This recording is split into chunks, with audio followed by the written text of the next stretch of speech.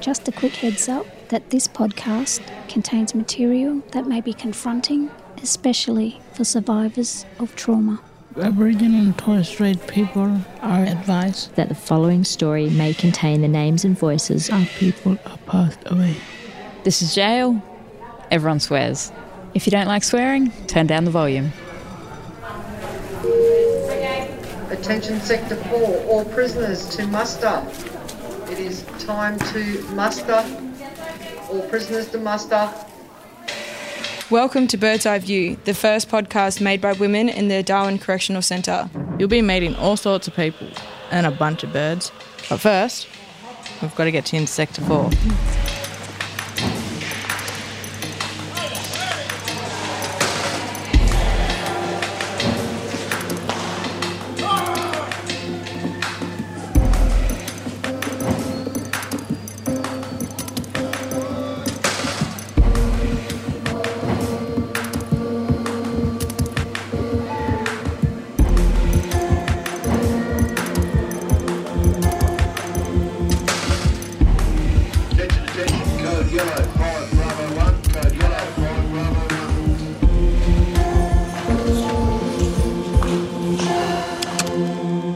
About 6 years ago, got picked up by the police, Nightcliff. It was about 4:30 in the morning. It was raining. I got put in the back of a paddy wagon, and I remember sitting there cross-legged in the back thinking, oh, fuck. From the start, I remember being handcuffed and near on falling out the back of the van. It takes about 20 minutes. From the city to the prison. They took me to the watch house. I got to the front gate and then they took me out. And when you get remanded in custody from the courthouse, they pat you down, take all your stuff off you, so you're stripped of all your belongings, get locked in a cell and then you wait. They locked me in the cell for hours. Then I was taken out of the door at the other end of the cell. Then I went into the holding cells in the reception. I was asking my family how this jail was like, and they were saying like it was scary and everything, like they could see spirit and all that, because apparently they said this jail is like this is sacred site where they built this prison. They took me into the watch house and they took all my jewellery off and my shoes and my socks, I think, too. And then they gave me a blanket and they put me in the main holding cell. Walked a few steps into a room, like a dressing room, where they had clothing on a table. I was told to strip, which I felt quite embarrassed about because I haven't taken my clothes off in front of ladies before. Yeah, you got to go have a shower in front of them. But then I had to put it in my mind that they were like doctors and they've seen bodies, bums, boobs, everything before anyway. Not that I had much boob because I was very underweight when I came in through stress and basically not eating. I was just young and I was getting scared because they put me in the cell and locked me in there. So I got undressed, I had a shower, I was told to use lice scrub. Yeah, put on the scaby cream, put it in the knit stuff. I remember saying to the guards, I don't have scabies or lice, and they turned around to me and said, yeah, but you've spent 2 days in the watch house and you don't know what you've caught in there, so it's probably best to be used. So I sort of put my hands out and asked for an extra couple of pumps. Which stank really bad. And then I was told to put on a T-shirt and a pair of shorts. Sitting there waiting. And a pair of knickers that weren't mine, which I thought was a bit strange that I couldn't wear my own knickers. And I remember my feet were bloody freezing. And a prison bra, which was so tight it nearly cut me in half. And I was getting angry and agitated because it takes to process just, one prisoner up to 3 or 4 hours.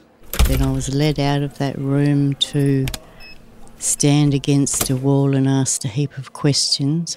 whether you're suicidal or you're going to try and escape. Do you feel like you're going to kill yourself? Which, honestly, you probably wouldn't say yes to, even if you were thinking that. So it's sort of a pointless question, I think. Yeah, I don't think I'm going to try and escape. What's the point? I already tried. He's caught me. And then after that, you go back into the waiting room until a doctor sees you. The doctor does a quick check over sort of thing, nothing really dramatic.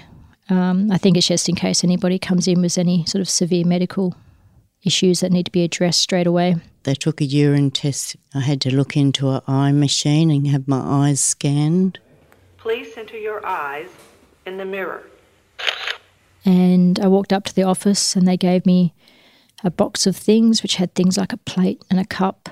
And I said to one of the ladies that came, I said, how long have we got to wait in here for? A towel, a couple of more sets of clothes, some sheets. I'm looking at the time passes by. It's getting around about 8:30. I think we come into cells about 4:30, now it's 8:30. Then I started going mad then. This is the second time I'd been here, so it was all good. Like, compared to the 4 days I spent in Catherine Watch House and then the 10 hours up at the cell, I was quite happy to get a real bed, you know. Sleeping on a concrete block for 4 nights was pretty shit. I was scared to the point of near on wetting myself. I've never been to prison before. I've lived on the streets for nearly a whole year, but it was nothing like that. I put my box into my room and the guards let me back out. And they didn't seem like people, they seemed like they were machines. I thought I might as well just man up and get it over and done with. Sector 4. I know it was dark by the time I was brought down to the Sector 4. I realise it's Sector 4 now. And I noticed there was a lot of people staring at me. So I went down and joined my new friends.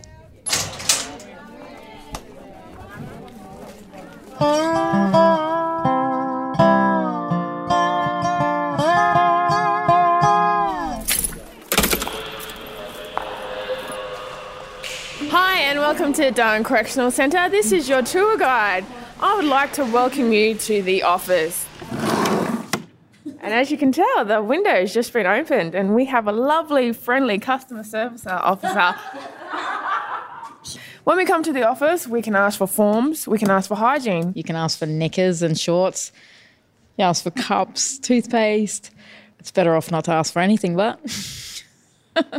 If we need to know any information, so like who is in SEPCON, who's in Royal Darwin Hospital, how many prisoners we have currently in Sector 4, we come here, we peep through the window onto the whiteboard, which has all our stats.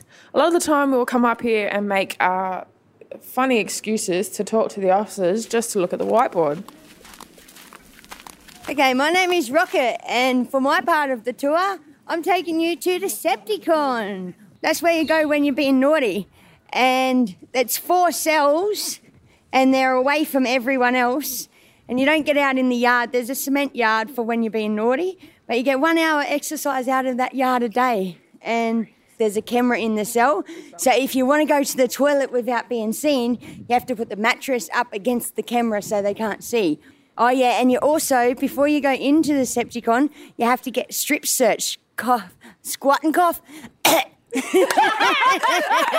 Okay, we're here in Sector 4. We've got 7 phones between 80-odd women. And we have free calls to, like, ombudsmen, our lawyers. If we ring a private number, so, like, family, it says... This telephone call is being made from the Darwin Correctional Centre. The call is being recorded and may be monitored. So you get about a 15-minute phone call, and it costs about $6 to ring mobile and about 40 cents to ring a home phone. We're here now at the basketball court and we've got no shade here. And yeah, too hard to play and I'm getting hot too. As you can probably hear, the officers are unlocking the muster area. Yes, this area is for when we muster up for our dinner and lunch. Also, it's got a little bit of gym equipment in here. There's got the bike, the treadmill, and it's got empty vending machines in here, which are broken. And also it's got the kiosk, where we get to scan our eyes and check our daily basis to see if we got visits or if we got paid. And we do our shopping. Yeah. So you got the walking loop that goes around the outside of the communal sort of central area.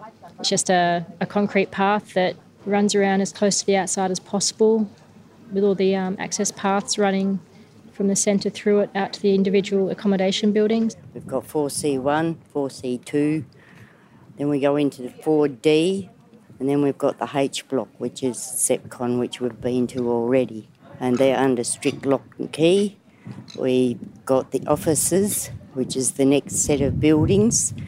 Then we've got industries, where the women go to work. They do the headsets and they do the buys and the shopping up there. I've got this library room. There's a few just sort of odd desks and chairs kicking around and a couple of blue couches which tend to fill up really quickly because they're the nicest place to sit.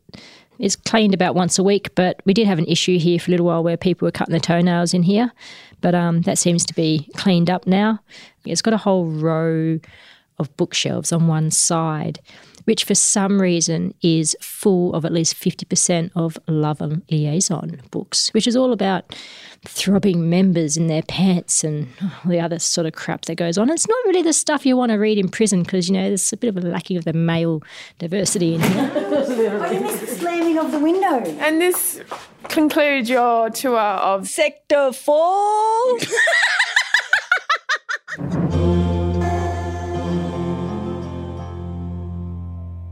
In jail, one of the worst things to be known as is a dog. You just don't want to be known as a dog. Somebody who tells the screws what's gone down, will dob you in for all sorts of things. A dog, not a very nice person. Not like Ollie. My dog, I love him. He's my little peer support worker. I've got him a little jumper, a little jacket, and it says security, and then I've got him another little harnessy thing and it says working dog, so I can take him on the bus and stuff. Ollie's definitely a working dog. I mean, with my anxiety and stuff on the outside, I don't like to go out without him because when I start getting really anxious and shaky and things start coming in on top of me, I just grab Ollie and just look at him and he looks at me. He gives me 100% of his attention. It's like he's already been trained, like as a PTSD dog.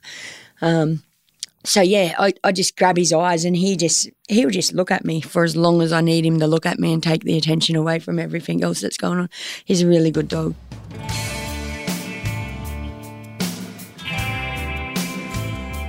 My real name's Renee. They used to call me Rocket-Propelled Renee, and then everyone just started calling me Rocket. I've got ADHD. Like, they give me dexamphetamines to slow me down. Attention, attention.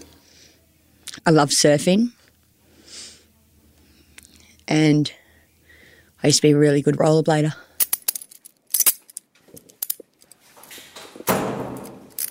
Please center your eyes in the mirror. This is my 7th time in this jail, and Queensland, and then Brisbane jail. I've done 2 sentences as well. Brisbane's my favourite. You get a better choice of women there. I've always been a pretty angry person. Like, not a pretty angry, a fucking angry person. And I had no I had no control over my anger for a long time.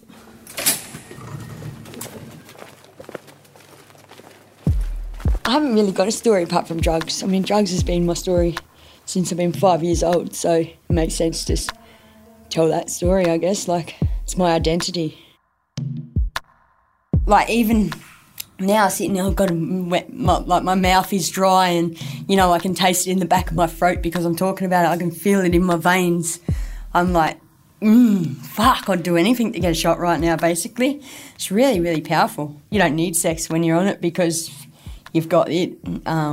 It becomes your best friend, it becomes your lover, it becomes your brother, your sister, whatever, your parents.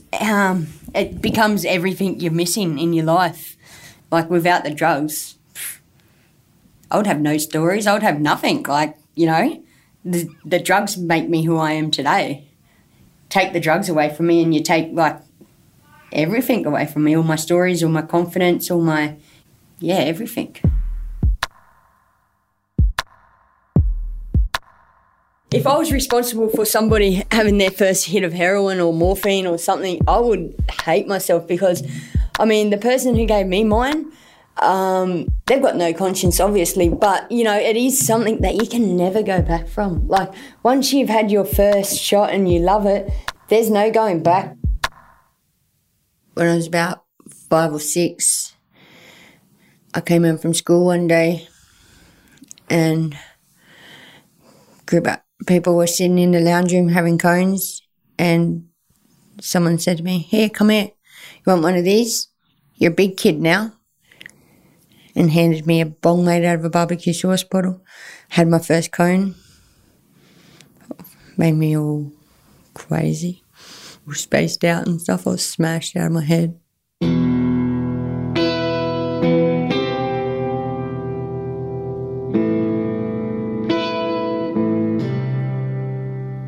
My whole life I've always had to watch out who's coming from behind, looking over my shoulder to see who's on my back, what's coming for me.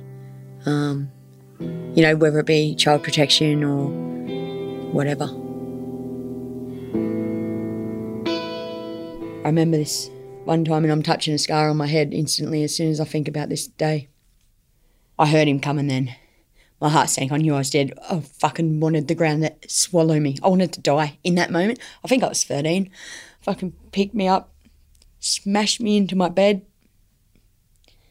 It was just punching me and punching me and punching me. And I was like in the fetal position, curled up. And then I've got this box. I've got a box thing and it's a metal box, and I called it my keepsafe box. I had nothing in there, like, there was nothing in there. He's picked it up, and it's got a lock on it. He's like, "Where's the key?" I'm like, "I don't know, I don't have it." And I remember seeing his arm cock back and his face, like his facial expression. He was so angry, and he's just pegged it at me. And it's hit my head, and blood's just started spurting everywhere. And then I started getting in trouble because I was bleeding and I wanted attention.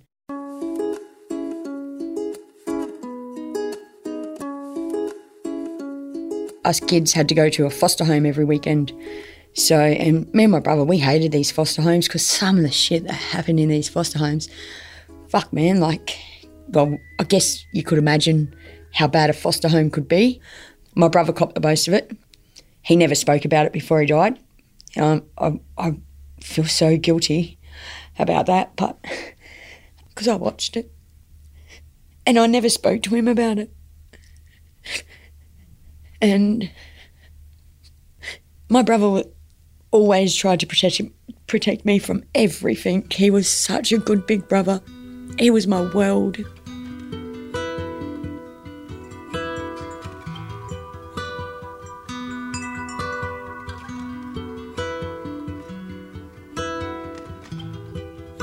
My mother wasn't in my life at this time.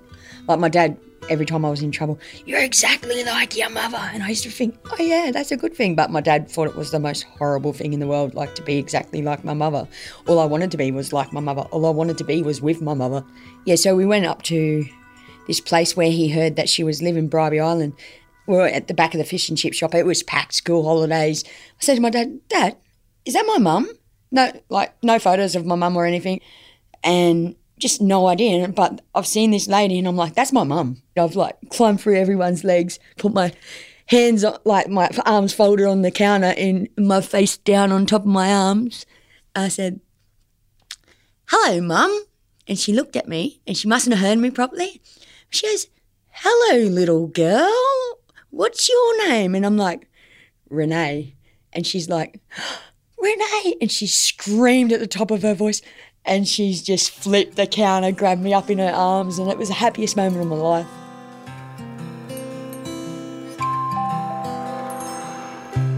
I just remember eating chips, sitting on Mum's lap, not wanting to let go. They worked it all out that us kids were coming up to live with Mum for a little while. This telephone call is being made from the Darwin Correctional Center. The call is being recorded and may be monitored. If you do not wish to receive this call, Hang up your phone now. Call has been accepted. Hello, Mum. All right, well then I'll let you go, Mum. All right, love you. Yeah, that's cool. All right, Mum. Good to hear ya. Love ya. Bye.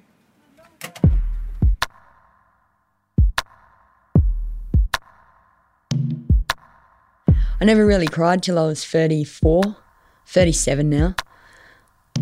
But I'd never really cried. I'd cried when I read my brother's eulogy. I cried the day I got the biggest flogging in the world. But before that, I'd always been taught, if you cry, you're weak. You're showing your weakness. But then, yeah, as I grew older, I realised I do need to cry. I've got so much to cry about. And now I will cry at the drop of a hat. You tell me your kitten died and I'll start fucking crying, man. I may glorify it the way I'm describing being on drugs, but that's in that moment, and it's not worth the heartache and the loss that you suffer in the long run. Lost a lot of friends from drug overdoses. When I'm on the drugs, like when I'm on ice, I think I've got everything together and everything, but I'm really this just really angry person who everyone's just scared to approach because they just don't know if I'm going to flip it or if I'm going to laugh at them.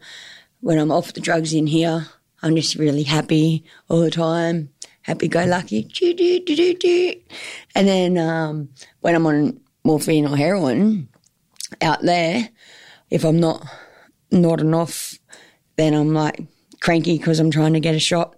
The drugs make me angry, and you sort of got to look at yourself and realise you got a problem when none of your friends will come near you. Drugs took my freedom. Drugs took my childhood. Drugs have taken my brother.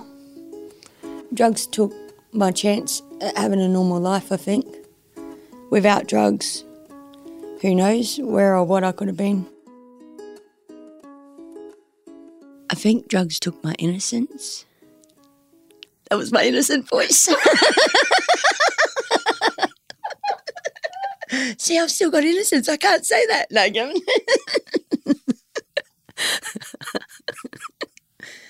I lost my innocence so young. Never got to be a kid. So I think, now I'm very childlike sometimes. And it's a really annoying habit. I don't realise I'm doing it when I'm doing it until I hear it back on the tape, which I don't normally hear myself taped. It's like, you're what? You're recording me, dog. And not you, Mob.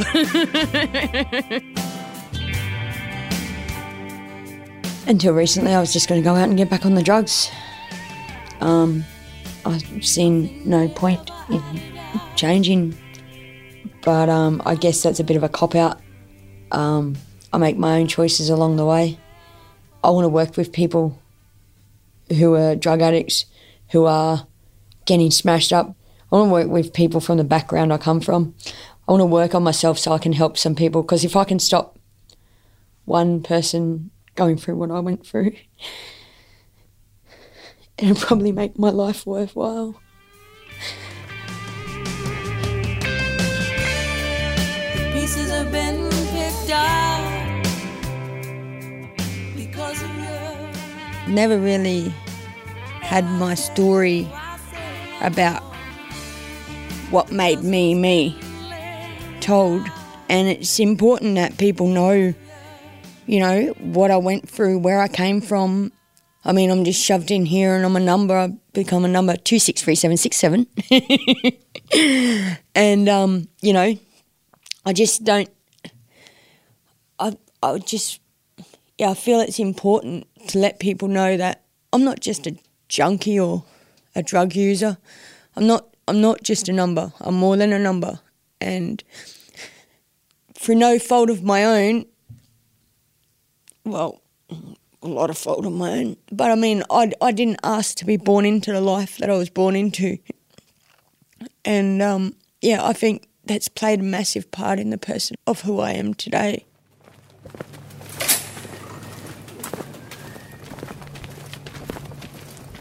I'm getting out in 8 weeks. No one can stop my date. The first thing I'm doing, I'm going to find my dog, Ollie. I have no idea where I'm going to sleep my first night out of jail. Absolutely no idea, and nor do I care as long as I have my dog.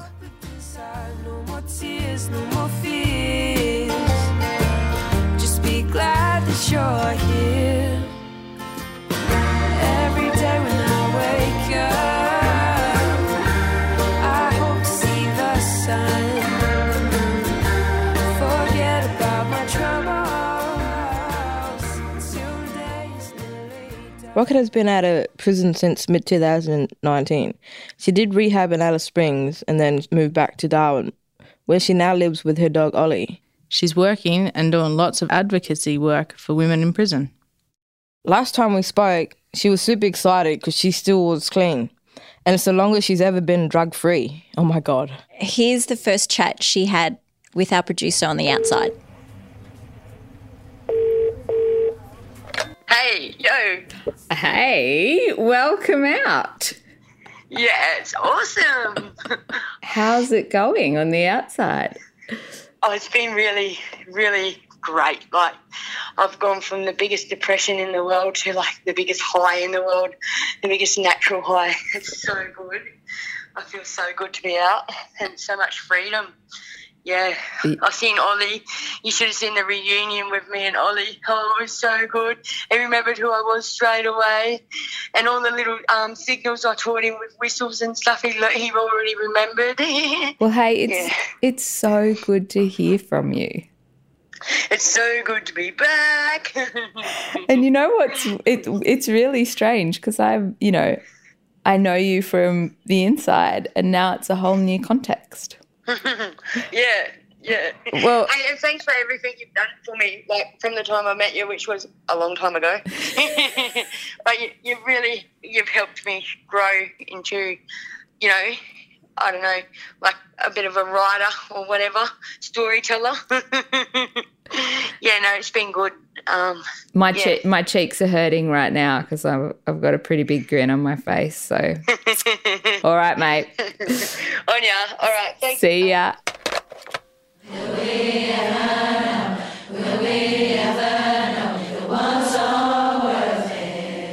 Everyone's heard about the stereotypes about us. Yeah, we're shit. Damaged. Junkie. Stupid. Bad mother. Scum. Disrespectful. A burden. Uneducated. Dysfunctional. Animals. Tainted. Low lives. Just a number. But what about the real us? What about our stories? Not his stories, her stories. We called it Bird's Eye View. Because we wanted to shake things up and give people a new perspective on who we are. Plus, there's a lot of birds in here. Not just jail birds, real birds. Come on, we'll introduce you to some of the wildlife.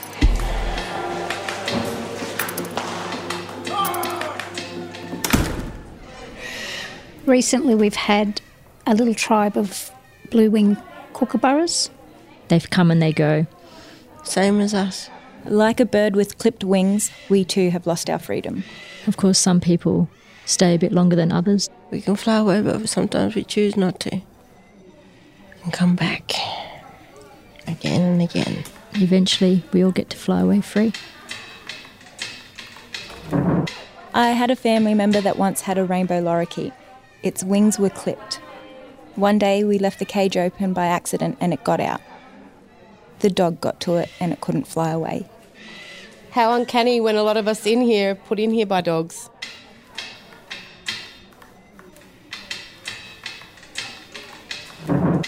No one's perfect in this world, and just because we've made a mistake does not define us. A lot of people have a preconceived idea of what a prisoner actually is, and they don't realise that there is a whole lot of stuff behind the reason why you're actually in here. It's not just as straightforward as you've did something wrong. There's normally a lot of reasons why you've actually done that thing. There's more to us than meets the eye. We made this podcast for our kids and our grandkids. I want my people to hear my story. And it's helping us fill in time and getting to learn about us, I guess. We made this podcast so we know who we really are. Because we want to make change. Attention, attention. If you are outside your pod, remain at the table only. Those girls in F pod, return to the table. Everyone else, shut the front doors of your accommodation. Without the birds around here in Sector 4, it would be very plain. No animals to look at. They're basically our pets in here. Because we feed them, we give them water. They know when to come for breakfast, lunch and dinner. We were all in muster and one of the birds got one of the girls' cereal containers off the table and flew up on the fence and had it and was trying to open it. And I was telling all these girls, look, it's got that whole bowl of cereal. And they're going, you're tripping out, and then it's dropping it on the ground and then going down and still trying to open it. And they're like, no, you're tripping out. I'm like, oh, whatever then. And they're like, holy shit, it does have it. One morning, we was getting ready to go out for work and we could hear these plovers. You know how they make that noise? I don't know. I don't know how to fucking make the noise. And then next thing you know, the male bird was flying behind the female one and it was making their little mating call. And then the male bird just come up behind it and was just like flapping its wings and rooting it at the same time, and it was just like, wow! I was like freaking out because it's the first time I ever seen plover porn. When I see eagle, remind me back at home. You fly and look for fish. It make me miss home. We've got 3 types of birds that come here. We've got a kookaburra, we've got white corrallers, and then we've got plovers. And those corrallers look like cockatoos without their little yellow things on the top of their head. And they've got big grey eyes and they look very hungover. And they always call out, like, I'm hungry, feed me. You can actually feed some of those white cockies out of your hand. They walk right up to you. Some of them walk into your pod. I don't think you'll ever be able to tame them because we haven't had them from babies. But we've got some of them to a comfortability in knowing that we're not going to harm them. We're there to feed them. And they know feeding time. On Saturday nights, we get steak. And if you can't eat all your steak, you give it to the birds. And one night I threw my steak to the kookaburra and it was smashing it around the steak in its beak as if it was still alive. There's totally different kookaburras, not like the ones down south. These ones got blue wings and the blues, it's like metallic blue and they sound like this.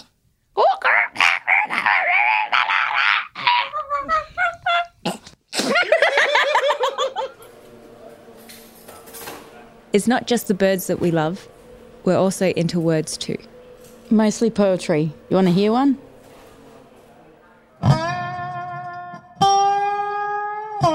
Life in Sector 4. Salty plum lips. Eating wheat bix. Out in the sticks. Watching Jesus flicks. All of us chicks in our cliques. Surrounded by dicks. Writing stuff down is one of the ways I cope. It helps because I'm letting out my feelings and getting it all out so I can look back on it later and find out that's made me grow or that's made me stronger. Please center your eyes in the mirror. There's about 1,160 people in Darwin Correctional Centre and only 80 of us are women. That's when Sector 4's chock-a-block. It sucks being a woman in a man's prison. We're not classed as equals. We're left down the back of a prison. And when they want to take us anywhere, they walk us right through the whole lot of the men like we're on parade. It's like walking through a meat factory. There's so much things that we can't do without someone accompanying us in a man's prison. We're always delayed to go see our family because we have to wait for an escort to take us over to visits. We don't get the same opportunity. I've been in a women's prison in Victoria and it's different because we're treated as one whole. We're given opportunities down there. There's a lot more access to programs. There's a lot more different types of work platforms. We have our own TAFE in the prison, so we're actually able to study something that may help us on the outside to get jobs. It's completely different. They help fill your time in. We can cook for ourselves. It's not cooked for us. It's completely different. It's a bit more humanised, I think. It's hard being a woman in a male's prison because I can't touch my boyfriend. He's on the other side of the fence.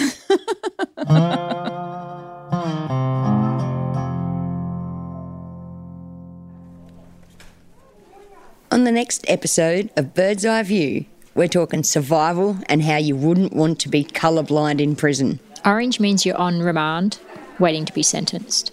Blue is medium security. Green is low security and yellow is open security. We'll share our beauty hacks for looking good on the inside, and you'll meet Julie, who survived a world tour with a famous rock band. I got a visitor, my cousin, who came up to me and said, "Look, cuz, we're looking for someone to do background vocals and dancing. Have you got a passport?" And I said, "Yes, I do have a passport."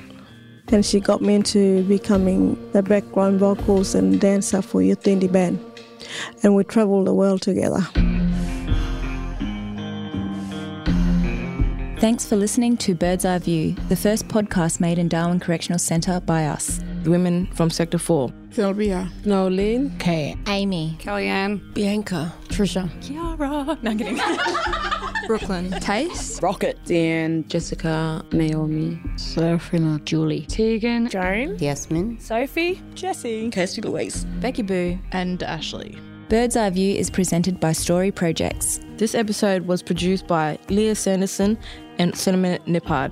Johanna Bauer is the executive producer. With mixing by Hamish Robertson of Tall Tale Audio.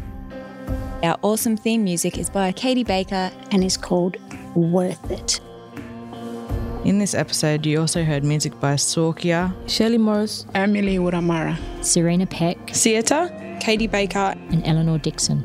Music coordination by Ben Andrews. Jeez Louise, it takes a lot of people to make a podcast. Bird's Eye View was funded by Northern Territory Government and the Australia Council for the Arts. With support from the Prison Songs Impact Campaign and Audiocraft. Everything you've heard has been signed off by the Northern Territory Correctional Services. To hear more stories from women inside, search for Bird's Eye View wherever you get your podcasts. And if you like what you hear, leave us a review on iTunes.